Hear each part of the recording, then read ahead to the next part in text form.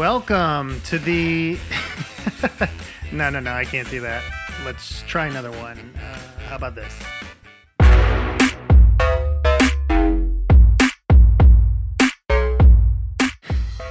No, that won't work either. Let's try this.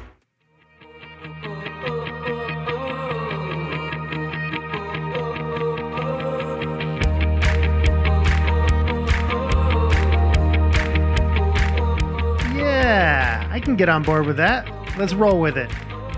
Welcome to the Begin podcast. My name is Jeff Hillemeyer, and I'm on a mission to find out what makes people tick. Not just anyone, people who are making a profound impact on the world. I want to dig into their origin story and get to the root of why and how they do what they do. I hope you are as inspired coming out of these conversations as I am. Let's get into it.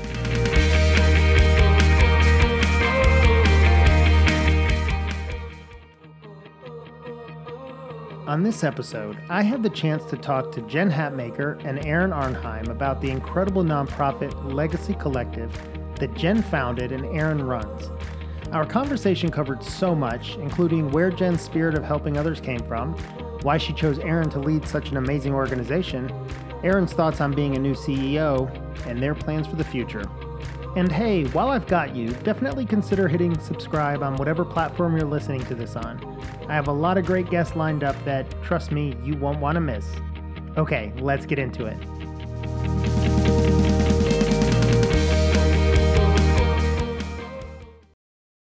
All right, this is such an exciting moment for me. Jen Hatmaker has been a name in my household for years and years.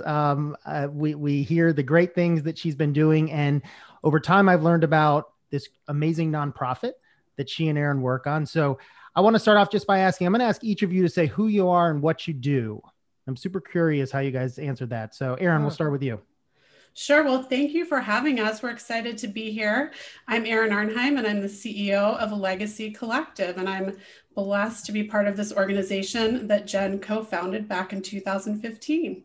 Awesome. And I'm Jen Hatmaker, and I am an author and a speaker and a podcaster. I just like a lot of things.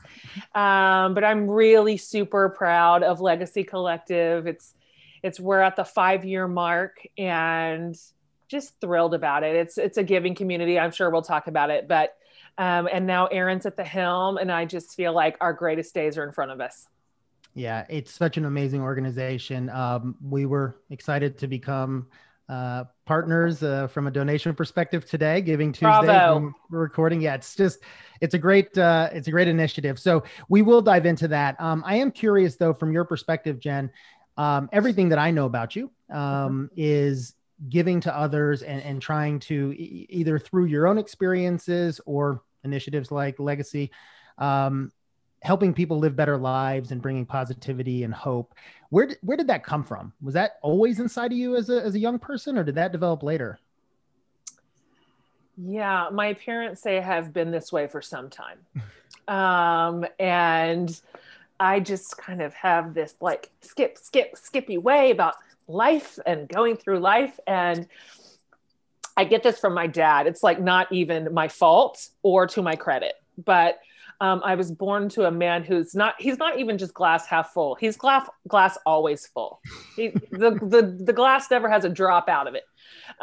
And so, I grew up in the church, and which like deeply shaped my worldview and how to imagine what it means to be a good neighbor, what that actually means, like practically, what does it mean tactically on the ground, and who is my neighbor? That story has deeply informed my worldview.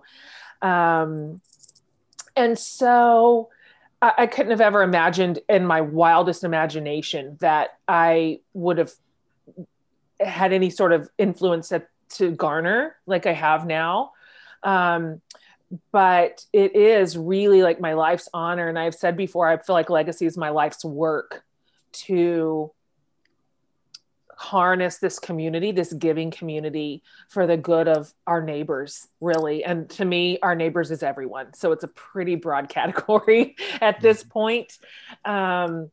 but I'm highly optimistic and I feel incredibly hopeful. And to me, when I look at the work of Legacy and I look at the world, I see like all possibility. And so that feels exciting. And I think Erin's going to lead us there. Yeah. And, just for a moment, Erin, could you just give our listeners an overview of what Legacy is? Sure, I'd be happy to. So Legacy really is just a community of givers. And so people give each month on a monthly basis. And then each quarter, they nominate nonprofits that they think are doing innovative things. And those nonprofits can be in their backyard or on the other side of the world. And then we go through as an organization and we vet them and just make sure that they align with what we believe as an organization and that they're in good standing.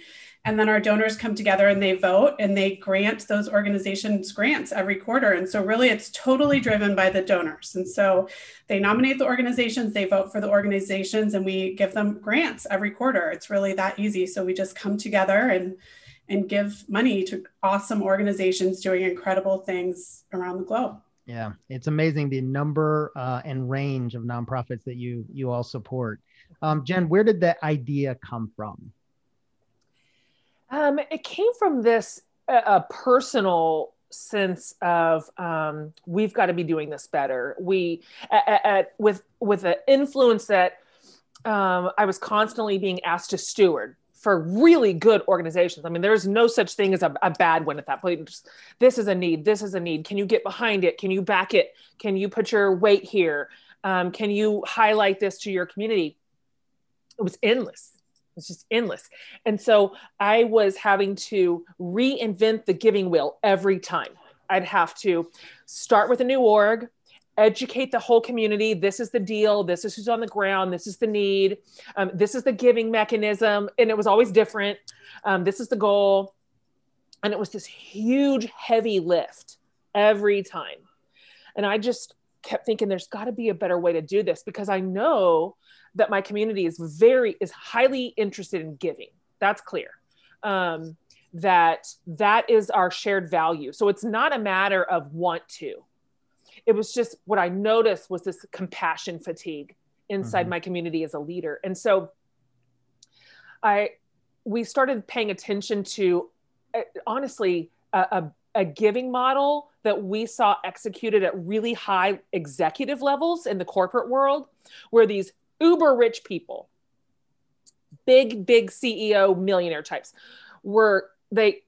coming together in small groups and saying, we all got to get rid of a lot of money every year. That's just part of our deal, is we've got to give away a big amount of money. What if we, these big givers, pooled together, we put our yearly annual money together that we're going to give away, and we did some incredible stuff, more than any one of us could do individually. What could we do collectively? And we're like, that's innovative. That's exciting. And so we just took it down to the ground. What could this look like with ordinary people? Not CEOs. What did this look like with teachers and with students and with librarians and with just regular folks? What if we pooled small amounts of money that we were going to give away too? And what could we do with a big pile of it instead of little tiny? And so rather than having to reinvent the giving wheel every single time, we were month by month compiling our money, and it was ready to go. So we were able to just at that point level up on who and how we could fund some of the most incredible people and organizations in the world. It's phenomenal. And I think you hit on several things that I've seen in the nonprofit community, which is people today, donors, supporters, they want to, support causes they care about, but they also want to see the impact that it's making. And so It's hard for the United Ways of the world who do similar things than what you're talking about, but then they really make the decision. And then you don't really know where your money goes. Whereas with yours, it's the power of collective. We're all together, but then also I can see and I can feel the impact. And the video that I was talking earlier with Erin about on the website now, one of the women who received the grant, and she's singing, it's just like amazing energy. So it's just, you've done such a great job of allowing people to participate in something bigger than themselves, but also feel that personal touch. Yeah, that's the secret sauce, which isn't just give us your money and we promise we're going to do good with it. Right. It is, let's pool our money and let's decide where it goes. So that's why we call it Legacy Collective. It really is a collective. It is a donor advice fund. And so from within our investor community, we nominate, we vet, and we vote. And so we really do decide where our dollars are going together. It's very, very powerful. And so we've discovered so many incredible organizations from our investors who said, we have a nomination. We want you to know about this work. We want you to know about this leader. We want you to know about this organization. And so way outside of just what it is we know. And so together with this huge community, wow, our reach is just unlimited, honestly. Yeah. And so getting to vote with our dollars, it's just very powerful, very empowering. And I think that is what makes Legacy special. And of course, utterly transparent. You get to see every single dollar and every single step along the way. Yeah. And I'm excited for my family to be an investor level, because that was important. I was like, oh, this is great. If we're at this level, we can actually be voting and submitting. Right. So I think it's a brilliant model. Let's brag on Erin for just a second. So the passion that you just showed in this organization, and the impact that it is making, but I know that you believe it will continue to make. I think it's an important thing, the leader you choose to take that on and run that, right? Yep. So how did you first get to know Erin, and why Erin? Oh yeah, we knew last year in 2019 that it was time to level up. We had, the baby had grown up a little bit, and its bones were a little sturdier, and it was time to take this pretty incredible organization and giving model and grow it. And so we just knew that we needed a leader with a different kind of capacity, who had vision for what was possible, who was able to not be incredibly risk averse. You know, that's just how growth happens. You've got to really get out there and not necessarily just play like the really safe route. We needed somebody who had been there in other ways, in different capacities. And so could bring to the table ideas and innovations that we hadn't considered, that we hadn't experienced. And then finally, who would deeply value the ethos of Legacy, the heartbeat of it, the blood and bones of it, what we care about, who we care about, and how.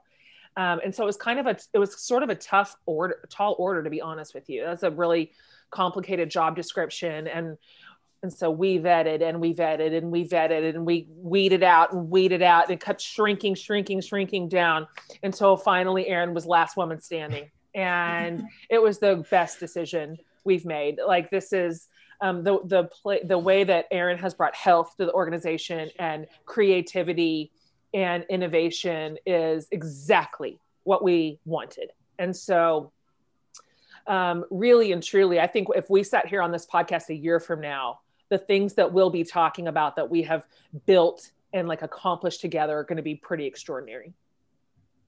Erin, what do you think about that? That's pretty great praise. I appreciate it. It blows me away. It's still a little surreal sitting in the seat right here. What people don't know is that I went to church with the Hatmakers 20 years ago. And then I moved to Chicago and didn't keep in touch with anyone from Austin because I was living my Chicago life. But I saw Jen and Brandon kind of coming up and writing books and speaking and following that. And when Legacy launched, I'll never forget it. I was just so blown away by what they were doing. And so 5 years later, just to sit in this seat and have the opportunity to help take that to the next level and be part of such an incredible community of people that really care about doing good in this world. It's just an opportunity I never expected, but I feel very blessed to have. Yeah, it sounds like a dream, and we're going to get into that when we let Jen go in a second. So Jen, I just have one final question for you. Okay. If you had to narrow down one or two of your favorite books of all time, I'll go ahead and put the Bible in the list, and so you don't have outside of that. What would be some of the books you would point to? Ooh. That's such a mean question. It's just so impossible. It is. I'm a lifelong reader, obviously. Can I say three? Sure. Okay.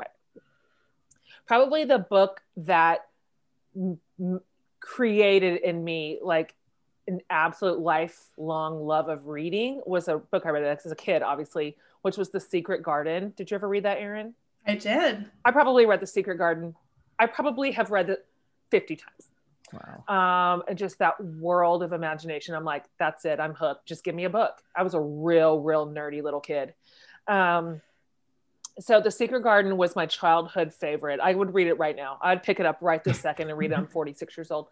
One of my favorite genres is satire, humor writing. And so also I've read this book 20 times.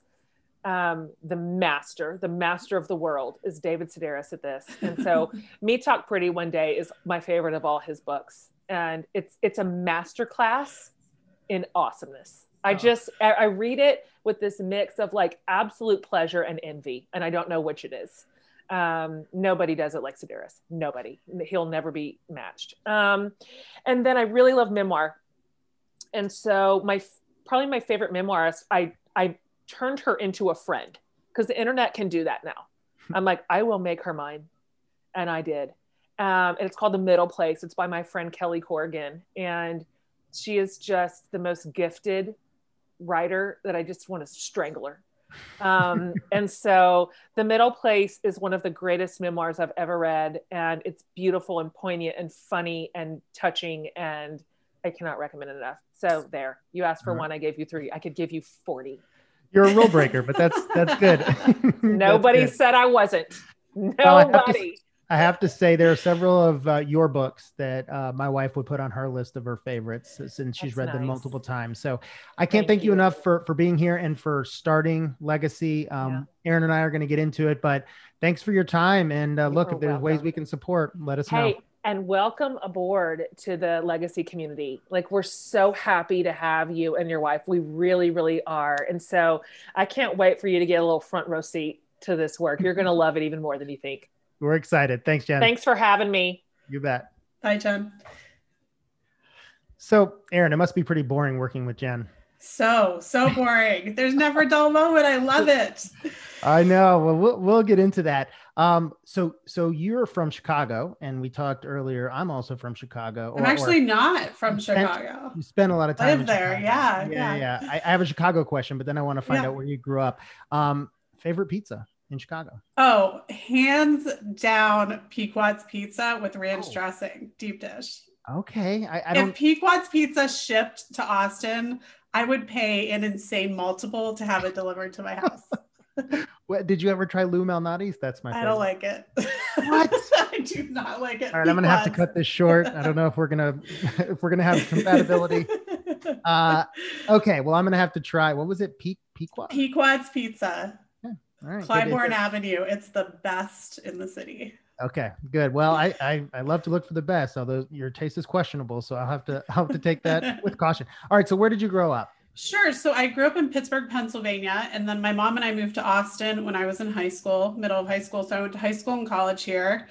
And then towards the end of college is when I ended up at church where the Hatmakers were. It was super small. It was before they started their massive amount of growth. And then I was on the 7-year plan in college, couldn't figure out what I wanted to major in because I loved every single course I took. Where did you go to UT? Where'd you go? I did not. I started at what is now called Texas State. Back then it was called Southwest Texas. It was a huge party school, so they changed the name to change the reputation, which I don't think happened. And then I took some time off and I finished at a small liberal arts school called St. Edward's University. Okay. And then when I was in Chicago, and I finished with a business degree, and then when I was in Chicago, I went back for a master's in secondary education in history. In history, okay. Yeah, I wanted to be a high school history teacher. Did you ever try that? Nope, got through student teaching and called up the employer that I was still with and said, I really love working with children, but I do not love giving them homework and making them take exams. And so I would love to stay in my current role, but still work with children in the community. So I got to keep my job in finance and do a bunch of our community engagement work. So it really was the best of both worlds. Okay. All right. Well, I'll ask you the same question I asked Jen, because following the things that you've done and certainly your work with Legacy, did you, because look, there are lots of awesome people in the world, and not all of them also want to help others as much as like literally dedicating their lives to it by running a nonprofit. Where did that come from? Has that always been inside of you? Yeah, that's a great question. It's been embedded in our family since we could walk and talk. And so my father's family in Pittsburgh is very philanthropic. My dad actually went back to grad school in his 40s or 50s, sold his business and went back to do grant writing for nonprofits. He passed away from Parkinson's this year, but he raised hundreds of thousands of dollars for Parkinson's in Pennsylvania. My brother has inherited his legacy in doing that. It's just part of our entire extended family. It's who we are. Even in Chicago, I spent a large amount of my free time volunteering and being on boards. I would go out on dates and people would be like, oh, what's your hobby? What do you do in your free time? And it was always volunteering, but it just brings me joy to help others. And the areas that I really spend that time are with teenagers and college students. So I love college persistence programs and kids in the foster care system. And so I know that's probably not normal that that's how I spend my spare time, but that brings me a lot of joy. And so it's really been the best of both worlds, because now I get to spend my work time helping make that possible for others. So it's amazing. I think very few people in this world get a chance to have their job and their purpose, really match up. Usually people have to separate those. So, like had you become a teacher, which again, there's a purpose to that, but you might have always had this second part of you that was your hobby of helping, but now you get to spend all of your time from a work perspective helping, hundreds of nonprofits. Right. That must feel pretty amazing.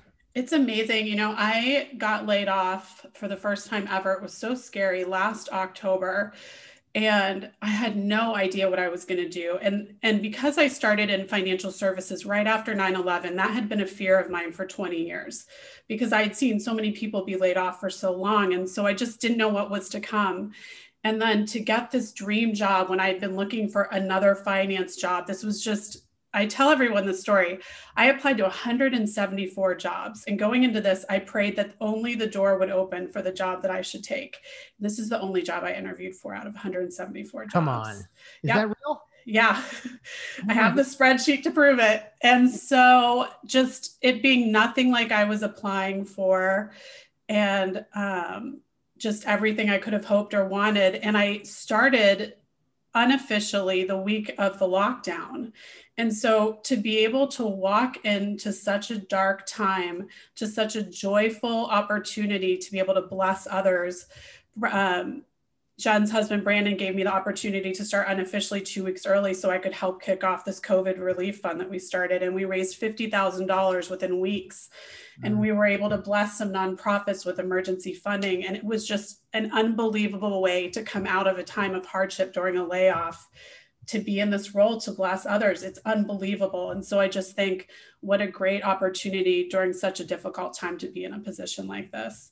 I love that. Well, a nonprofit that I started 6 years ago, right around the same time Legacy got started, is called 48 in 48. And it's similar in the sense that it exists to help other nonprofits. It's awesome. I've read all about it. Oh, thank you. Yeah. Well, I'm hoping we can do some stuff together, because you've got lots of nonprofits that need help, and maybe, we'll talk offline. Yes. But what was so great about this year for 48 was that our services were needed even more than ever, right? And all the nonprofits that we've helped are struggling. And so that ability to continue giving back over the last, 8 months of this pandemic has really empowered the team. And I that has to be, even, I know you started as CEO right around when this began, but my gosh, the need is even greater than ever. So you must feel really good about that. Well, and how great are people that giving has gone up during this? Like, so many people are laid off right now in just astronomical numbers, but giving has gone up, and people have been just so generous with what they have. And so, yeah, it's a great time for you and I to be part of all this. Yeah, no doubt about it. Yeah. Okay. So you are a CEO, I presume, for the first time in my life. Yep. Did you ever think one day I want to be running a company? Absolutely never. So I was in financial services for 20 years. When I moved back to Chicago, I was still with my firm in Chicago that I had been with for 13 years. I landed my first COO role in Austin. That was the one I was laid off in October. And I came into Legacy as COO. I just got promoted in September to CEO. I've never worked a nonprofit. I've never been a CEO. It's very overwhelming to walk into this. But it's so interesting. I think the thing everyone says is it's so lonely at the top. And I have not had that experience. Everyone I've met has been so warm and welcoming and just offering of their expertise and help and services. And knowing that it can be so lonely at the top, I've formed a small female CEO of nonprofit women's group. And so there's a group of us that are meeting once a month that is just a safe place to share things. And so we share a high and a low, and just talk through that stuff together. And so although it's been overwhelming to learn the nonprofit world and the CEO world all at the same time, yeah, it's kind of an incredible experience, but never in my life did I ever say I want to run an organization. Yeah. Well, it'll be interesting to see if you're broken now in the sense that you can only run your own things or things you're Right. spearheading. But I love that you found that peer group, because one of the things that I found in working with nonprofits is in business, in sort of for-profit business, that's a very natural thing. You know, there's groups that get together and CEOs and leaders can commiserate and share. That doesn't happen as much as it should in the nonprofit community. And so I've actually started something in Atlanta to help that happen a little bit. I love that you found that so early. Did you start that, or did you get asked to be a part of that? I started it because someone had shared with me this men's retreat that they were doing for male nonprofit leaders. I was so frustrated that it wasn't female centric at all. And so I just wanted to start something for women because I didn't want to do this by myself. And I wanted someone to talk through these things with. And so I pulled some women together, one of which I actually met because we gave her a grant. And she was so cool that I wanted to continue to get to know her better. And so she's part of the group as well. I love that. That's excellent. Can you turn it off? Meaning I find that when I'm running an organization, especially when I'm super passionate about, you're an entrepreneur now. I don't know if you know that, but I know. My whole family knows. I can't stop. Yeah. It must weekends, nights. I mean, it's now your hobby and your job. It's right. It's more than just a, 9 to 5. Right. Yes. My mother, who I'm quarantining with, will tell you I do not turn it off ever. But I think I don't turn it off because I was so scared of failing. I would never do anything that I thought I didn't succeed in until this job. And now I'm not scared of failing. So now I have all of these things that are hitting my brain that I want to try, and I don't turn them off because I don't care if they don't work out. And so that's part of why I can't turn it off. I also think for the first time ever, my office is in my home. And so it's hard to turn it off because my home is in my spare bedroom. So I think that's kind of a result of COVID. For a while, I was turning off the lights and shutting the door at 5 o'clock. I haven't been doing that right now because it's year end, but I think I just have so many exciting ideas for what lies ahead for Legacy that I don't want to turn it off. Exactly. When the opportunity to do amazing good matches up with literally your ability to steer this in whatever direction it needs to go, that's really powerful. And so, you probably need times where you can check out, but I think it's just always going to be there because you're building this thing. I feel like even though you guys have accomplished so many great things, there's still a bit of wet clay there, right? It's still forming and creating what it can ultimately be. And that's got to be present with you constantly.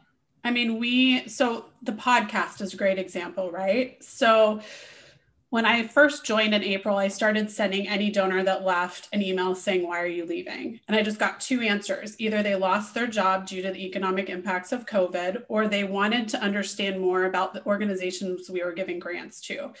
And so I started racking my brain. And then I thought, we need to start getting positive stories about nonprofits out there. Like, we need to do this. We need to find a way to get these out there. And then I started thinking, okay, well, Legacy believes firmly that we will never have a gala fundraiser. Like, that is something that we have all just decided that's not our jam. That's not who we are. but we love the stories when we go to the galas. We love to cry. I mean, I've been the speaker and I cry when I'm speaking every time because we love them. Yeah. And so that's how we came up with this idea for our podcast called Elevating Their Impact. Something that we believe firmly at Legacy is elevating the nonprofits that we work with. And so literally sitting in my living room, like, how can we share positive stories of these nonprofits around the world, and with the sole purpose of keeping our donors up to date on these organizations? That's how the podcast came about. And I went into it saying, I don't care if 3 people listen to this thing, because I get to hear these awesome stories when I interview them.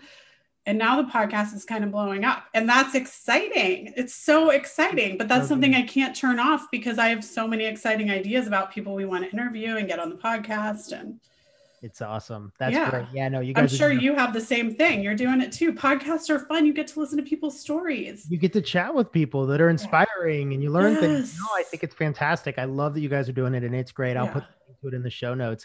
Okay. Talking about the stories, is there, I know there's no favorite because they're all your baby, but is there a particular moment or a thing that happened over the last 8 or 9 months that either blew you away or really touched you? Yeah, I have 2. So we knew that, so basically I came in as COO and they told me it was going to be about a year. I didn't know when I was getting hired I was going to be CEO, but I found out right after I was hired. And then Brandon told me in June they were going to do it soon. And so I knew it was going to come right after Labor Day. So I took vacation and came back for the announcement. I wanted kind of that break to differentiate it. And then Jen and Brandon announced some personal news, and I was scared that our donors weren't going to react well to a changing of the guard at Legacy, because I would be the first person that wasn't the founder in that leadership role. And we made the announcement that week, and it was just a hard week for us. And chokes me up thinking about it. But I got over my inbox, flooded with over 100 emails from donors just saying that they were praying for Jen and Brandon and I, and they were so excited to see me in this role. And they were so blown away by all of the things I had done already, and they couldn't wait for the future of Legacy. And I couldn't believe the level of support and love that I got on that day. I had expected people to leave Legacy because of the changes in leadership. And instead, people upped their giving levels and showed me so much love and support. Just didn't expect it. And then the other cool thing was something that we believe really strongly at Legacy, which Jen does too for anybody that follows her, is inclusivity, especially with the LGBTQ community. So this year, I made our first ever Pride post for Pride Month. I made quite a few of them, which we've never done on social media. Didn't really care if people unfollowed us because it was more important for me to post them than not. And I created a diversity statement with our board, and we posted it on the website. And then I instituted new criteria to our grant process that organizations that we vetted had to be inclusive organizations in their hiring practices, employment practices, and how they treated their clients. And so an organization that I had nominated, I was putting them through the vetting process like everyone else. And it was an organization I care deeply about. And I found out that because they're faith-based, they don't have to follow the same laws that a non-faith-based organization does. And so they didn't have inclusive hiring practices. And I had to take them out of the grant process and also off of our podcast. And it was a very hard decision for me as a leader, but I also know that what we stand by as an organization.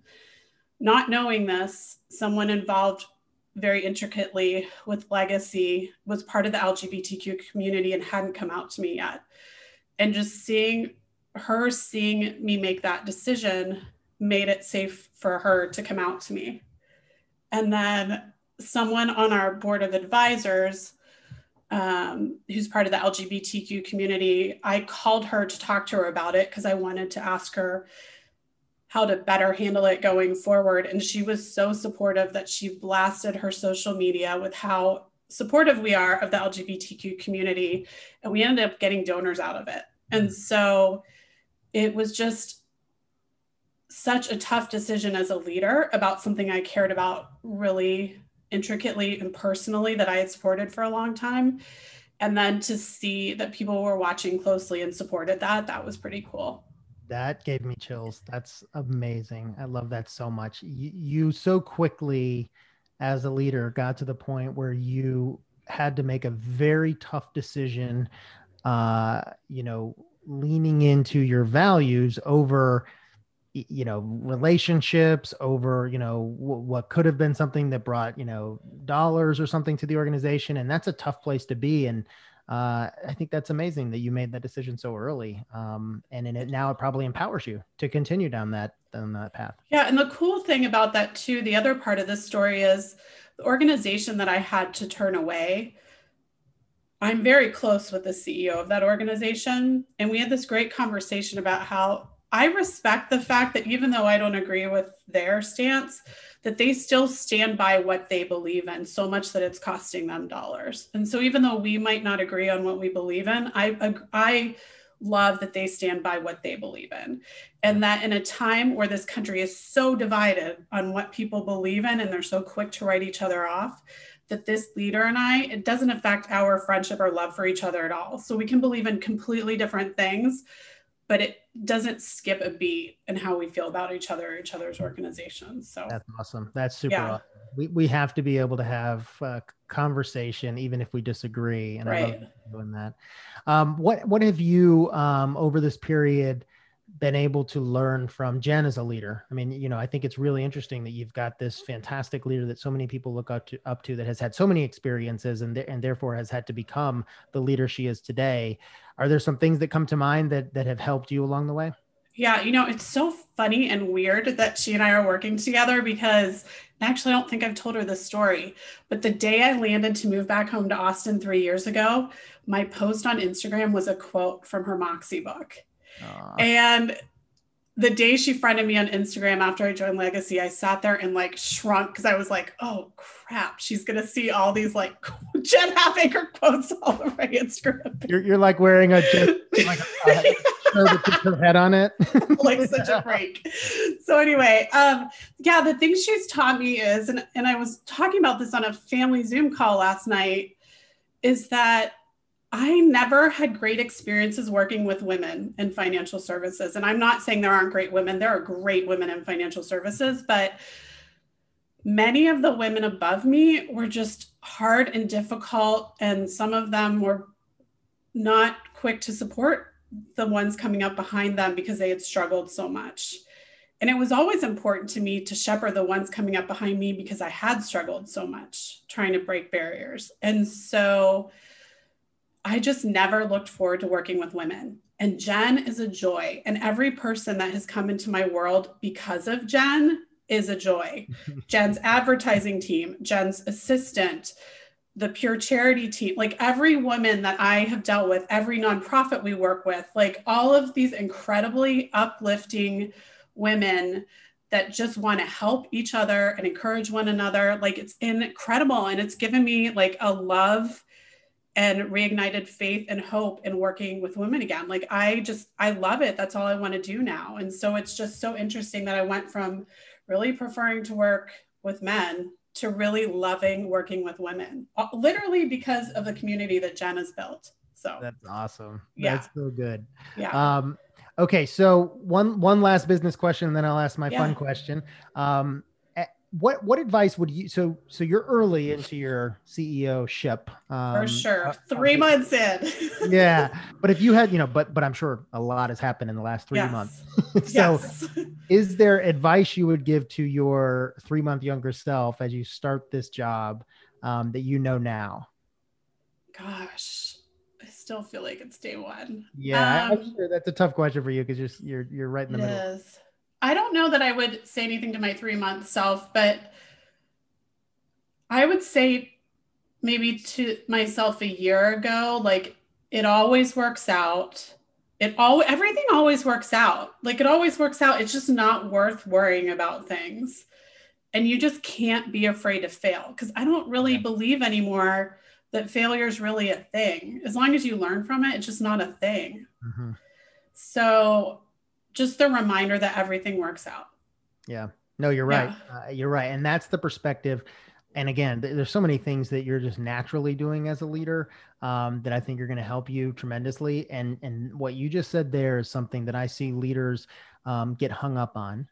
The idea that, if you fail, that's some sort of bad mark on you, or if an idea you presented to the board or something didn't work out, that's some sort of terrible thing. And instead, it's a learning opportunity. The only way we evolve these businesses is to take chances.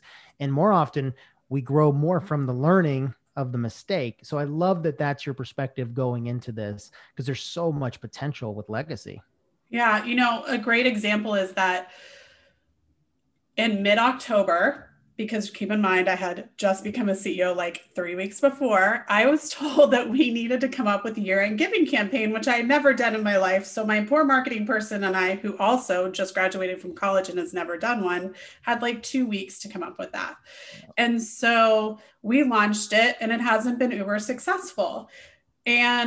But it caused me to sit and have pause over the past week. And I really came to the decision that I don't think that it's really on brand for Legacy to do, because we're really here to elevate the other nonprofits that we work with beyond ourselves. And so I think it's fine for us to have a campaign, but I don't necessarily think that this time of year is the best time for us to do it. And so it's not a failure that it hasn't blown it out of the water. It's just given us great time to rethink that maybe it's not the best time of the year. And so I think the prior me would have probably been really disappointed that it hadn't like hit the target mark.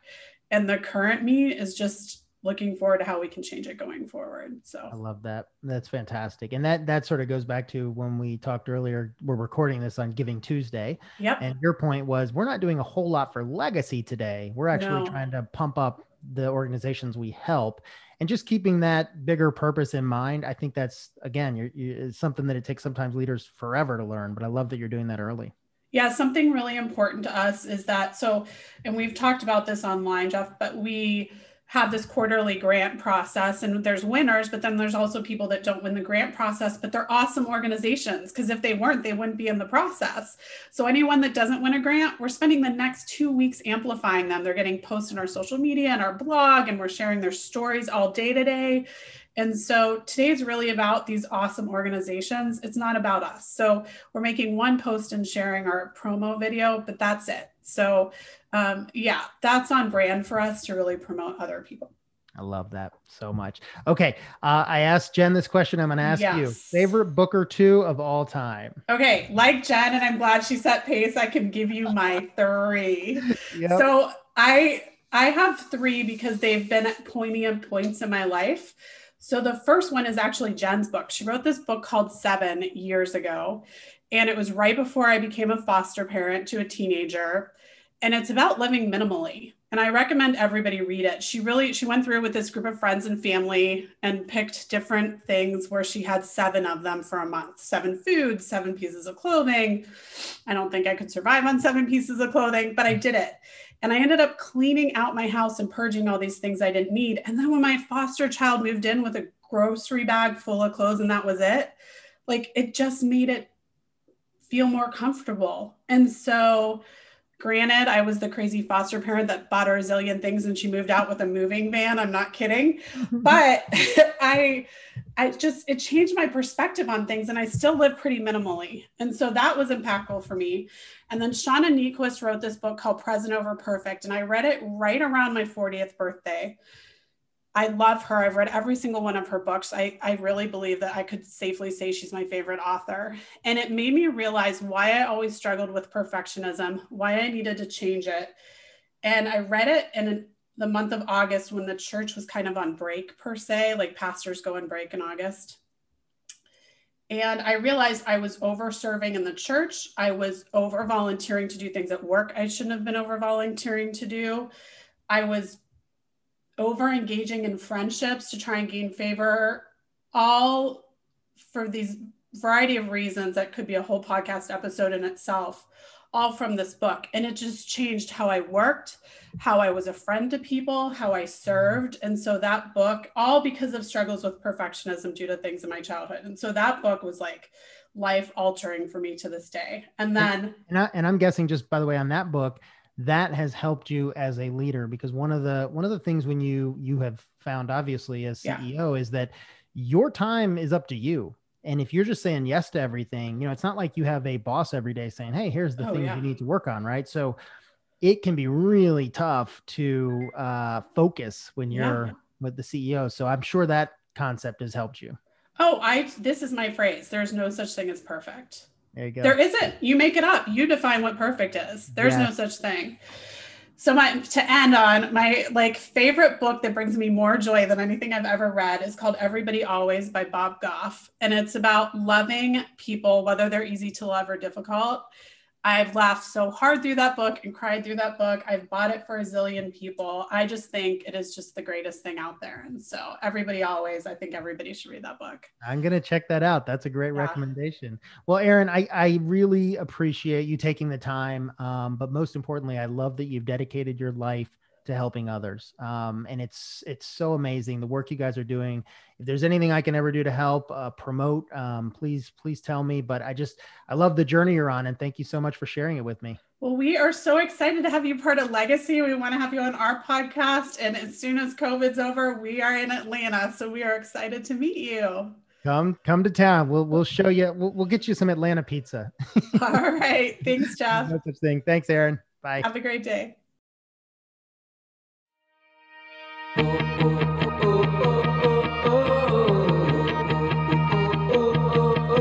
Wow, you made it to the end of the podcast. I didn't think people did that anymore. Well, since I still have you, I'd love for you to do two things. First, subscribe to this podcast on whatever platform you're listening on. That way you'll be alerted as soon as I post my next one. And second, I'd love for you to subscribe to my email newsletter. I send out an email every week or two, and it's really where I share my more personal thoughts and ideas. Plus, I give stuff away sometimes.